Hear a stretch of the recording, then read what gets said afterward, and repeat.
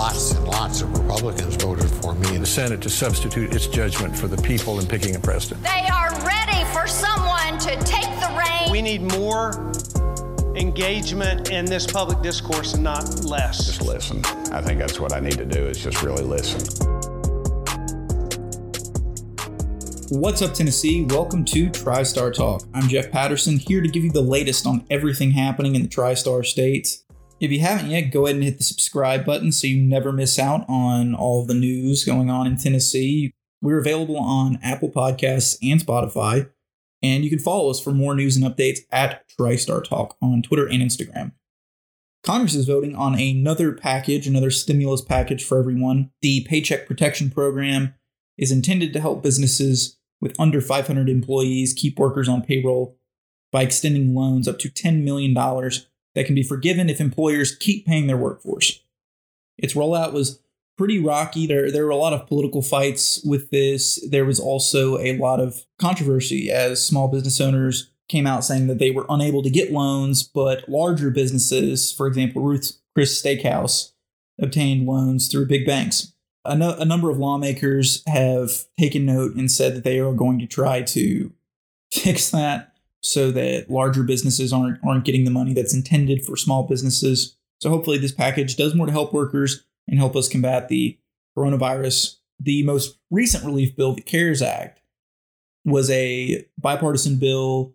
I think everybody in Tennessee voted for it.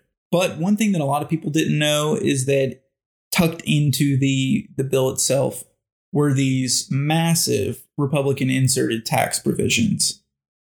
The tax breaks come in at $195 billion. That's nearly twice the amount of money that Congress provided to American hospitals, and far more than the $150 billion going to state and local governments that are already having a hard time dealing with this crisis. Those who need it the most. These tax breaks allow certain investors, particularly real estate speculators and hedge fund managers, to cut their tax bills by shifting losses to prior tax years.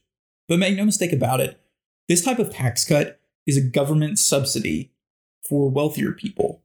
It is socialism for those at the top and cold hard capitalism for everyone else. Congress was able to provide so much economic relief for those at the top, $195 billion, but they're not able to provide paychecks for everyone else. The money spent on these tax breaks could have paid for hundreds of N95 masks and hospital-grade ventilators, which would eliminate the national shortage. The frontline responders have been desperate to get their hands on PPE. So instead of sending millions of dollars to high-income folks that aren't having the type of hard time that normal workers are having right now, we should be doing more to help people. The middle class, expanding the middle class, putting money in the pockets of people in the middle class, that is what's going to grow our economy long term. And that's what's going to provide the most relief for people right now. But it's pretty unsurprising. Also, Senate Majority Leader Mitch McConnell said he's not really interested in any more stimulus after the Paycheck Protection Program. He says that the best way to get the economy back up and running is to begin to open it up again, rather than passing immediately another bill where we have to borrow. And there's no question that the timing around reopening the economy is the question that everyone is asking. Doing so too soon could result in further spread of the coronavirus, which would be worse for the economy. That's what the health experts are saying. That's what the economists are saying. If you do this, if you reopen the economy too soon, it's going to come at a greater cost down the road. And in reopening the economy and trying to get people back into business, you are asking a lot of these small business owners that you're trying to provide relief for now to take a chance, to reinvest in their business, maybe to hire more people, to get inventory, to get things going again, with no assurance that they're going to continue to operate through the rest of the year. We know that the coronavirus is going to be back around again in the fall, especially if we reopen too soon. It's going to be here, and it's going to be here with the flu. That could be devastating if we don't, at that time, have a treatment available, a successful treatment, or even a vaccine. But we know they're not trying to reopen the economy to save it. They know it can't be saved. At this point, you just have to try to stop the bleeding. They want to reopen the economy to save capitalism. Because they know if people stood up and said, government, we want you to distribute resources to help us so that we can survive. They know if they did that, then we would never go back. We would never go back to this system where 1% of the people in this country do really well, and the other 99% struggle. And that is a system created by design. As we see from the most recent CARES Act, they can spare $195 billion for people who don't need it, but can't spare that same amount of money for everyone else. They can only afford to give a single $1,200 check to help you last throughout this virus. No. Here in Tennessee, a report last week from Vanderbilt showed the virus was still spreading faster in southern Middle Tennessee than any other part of the state. That is why medical experts have cautioned that you can't just leave the decision up to people on the streets to contain this virus, to act responsibly, to do what they're supposed to do, because people aren't going to. And they're especially not going to when they're getting mixed signals from their leaders about the effects of the virus, about how deadly the virus is. Right now, there's a cluster of cases at Tyson's food plant in Goodlettsville, and employees there are demanding to shut down the plant. There are 120 positive cases there at one location. And this goes to a much broader problem that people are noticing here in Tennessee, that there really isn't any protection for workers in the system, because there have been hundreds of complaints of people that are having to go back to work, that their workplaces aren't equipped to deal with the virus, that their bosses aren't taking proper precautions to make sure that all the employees are safe. And they have no recourse. They have nothing to make their employers make the workplace safer. And if they don't go to work, then they could lose their job. So it's just a complete mess. And Governor Lee is just going to go ahead and move forward with reopening the economy next week. And several states are, South Carolina, Tennessee, and Florida, are rushing to reopen businesses. But relaxing the restrictions will supply new targets for the coronavirus. It's really not a matter of whether infections will increase, but by how much, said Jeffrey Shaman, a leading epidemiologist at Columbia. Epidemiological models suggest that the best strategy for keeping transmission rates under control is to drive the number of infections as low as possible before restoring economic activity. That would then provide time to react if the cases flare back up again. The devastation would be significant because opening prematurely increases the likelihood communities will have to shut back down again once infections reach a certain level, creating multiple open-shut cycles. And we know that a second wave of infections will be coming again late fall. And a new analysis from demographer William Frey finds that coronavirus is now spreading into wider and more Republican-leaning areas of the country. It originally started in blue and urban areas with higher concentrations of people living closer, but it is now slowly extending to new parts of the Midwest and the South, into outer suburbs, small metro areas. And it's becoming more evident in red America that the coronavirus is going to be a serious problem. Tennessee got its first payment of $1.3 billion earlier this week from the Coronavirus Relief Fund, part of the CARES Act. And Tennessee is expected to get another $1 billion tomorrow. Governor Lee said, before we actually say what we're going to spend it on, we've got to understand from the federal government what we can spend it on. The Coronavirus Relief Fund is meant to help states cover costs related to the COVID-19 pandemic incurred from March through the remainder of the year. The new task force that Governor Lee set up, the Financial Accountability Stimulus Group, will oversee how the $2.3 billion is doled out to different programs across the state. The governor said federal funding could help, but there will still be significant losses in revenue for the state. So from a budget standpoint, Governor Lee and the legislature is going to have to come together and figure out a way to deal with budget shortfalls while also still providing services for the people who really need government assistance right now. The Coronavirus Relief Fund is just one part of an estimated $3.6 billion Tennessee is expected to receive. But then there are also some grants that there isn't discretion. So the Education Stabilization Fund, for example, is required to go directly to K through 12 districts and colleges. Nashville is working on a 4-part phase-in of the local economy. The stay-at-home order will remain in place until May 1st for Nashville and some of the other major cities. In order to move forward with the plan that Nashville has in place, there has to be a decline or flattening of cases over a 14-day period, adequate testing and PPE capacity in the region, and a robust public health infrastructure to conduct contact tracing cases, which we've mentioned before will be really, really important. So we know where the virus originated, how it's continuing to spread. And honestly, if we can find that there are some people who are carrying the virus and giving it to other people, we can tell them, go stay at home. As of today, Davidson County has 2,144 confirmed cases of the virus, which was an increase of 182 in the past 24 hours. It's a significant spike, and it's the highest number of cases reported in a single day in Nashville. The numbers show us that there's nearly a 25% positive rate among the 720 tests that were done in that period. And so in light of that, I think it's really important the way that Mayor Cooper is dealing with this. The phase-in begins when there's a decline or flattening.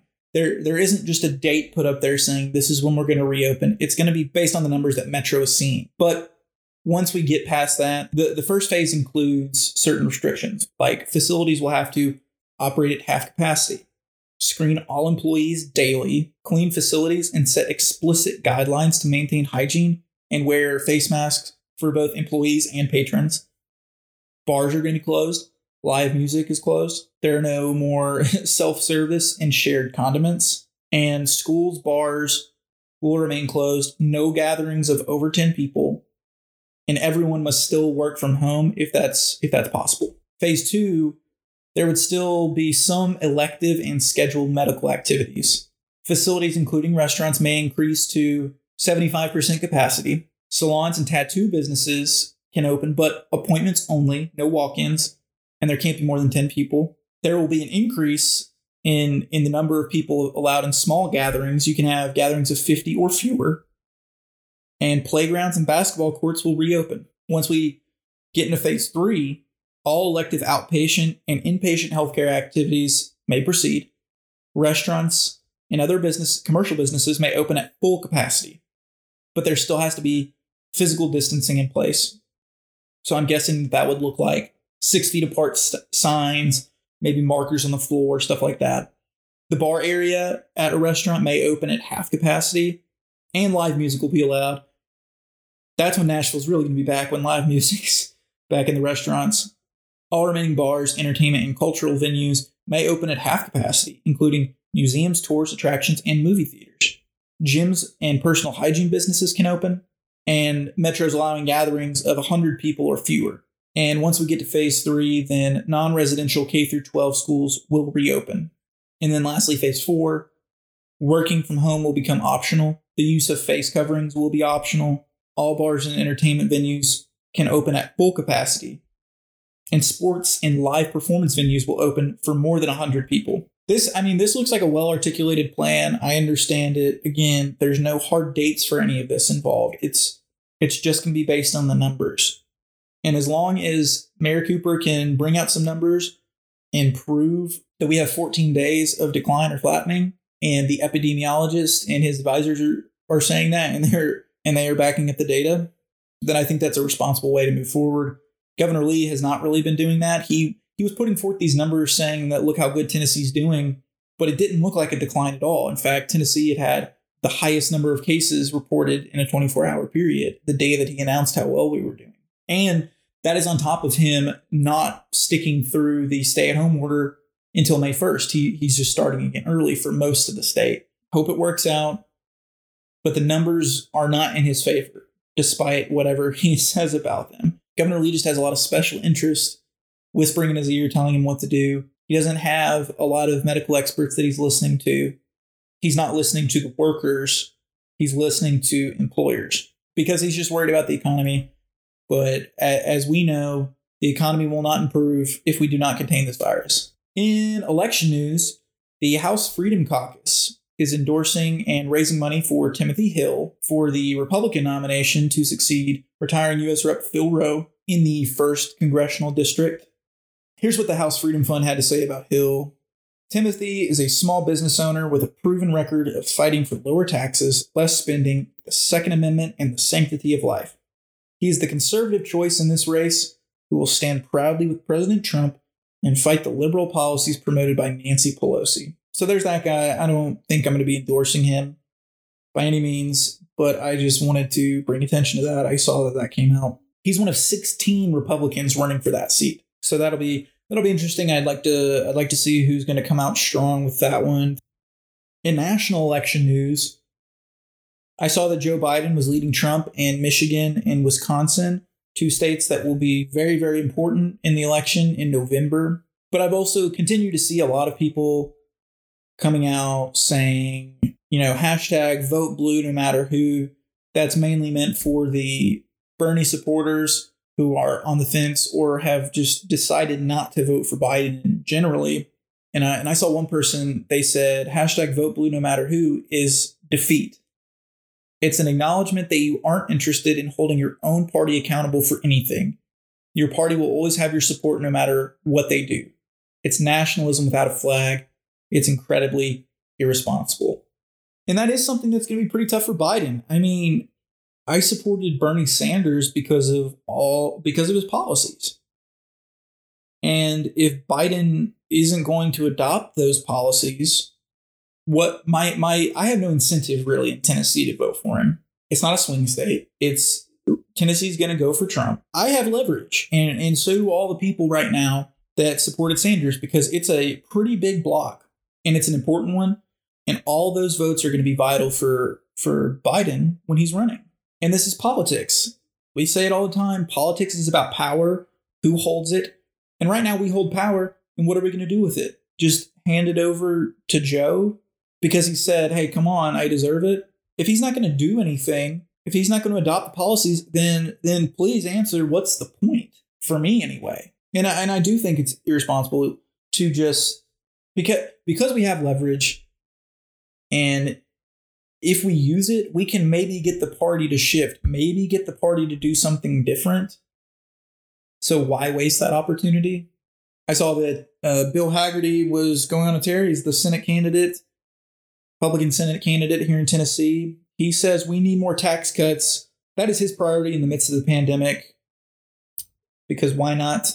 As we discussed earlier, the tax cuts that were thrown in, that was almost $200 billion that could have been used to provide relief for people. But sure, we need more tax cuts for those who don't need them. I also came across a pretty good article on our favorite John DeBerry. And the article was interesting. It really just goes into how his fall from the Democratic Party was not something new. Apparently in his office, there are displays from the NRA showing his love of guns. He's been on record multiple times supporting bills denying women their constitutional rights. He has spoken about dangerous LGBTQ conversion therapy. He voted for Glenn Cassida for speaker, which that was an absolute train wreck. And he donated to Belmead Republican and former Speaker Beth Harwell on her failed gubernatorial campaign. He gave her more money than he's ever given any other candidate except for himself. So this really just goes to what the Democratic Party leaders were saying, that he wasn't in line with the party, so that's why we kicked him out. But what the article does say that's pretty interesting is that it's not going to deter him from running, that he's still very popular in the district. He has a powerful family and a lot of friends. So a write-in candidacy is not out of the question. In fact, it's probably going to happen. But now he's going to have to run without being on the ballot, without having the support of the Democratic Party. And the Republican Party's probably not going to support him. Though I've tried to tell them to, they really had his back. But when I said, okay, then donate, help him win, I don't think they were that interested in that. But we will see. I'm interested in that race and how that goes. At this point, I don't foresee him winning. I don't think that write-in campaigns are all that successful, but I'll definitely follow that. That's it for the show today. If you haven't yet, go ahead and subscribe. We are available on Apple Podcasts and Spotify, and follow us on Instagram and Twitter at TriStar Talk. I'm Jeff Patterson. Thanks for listening.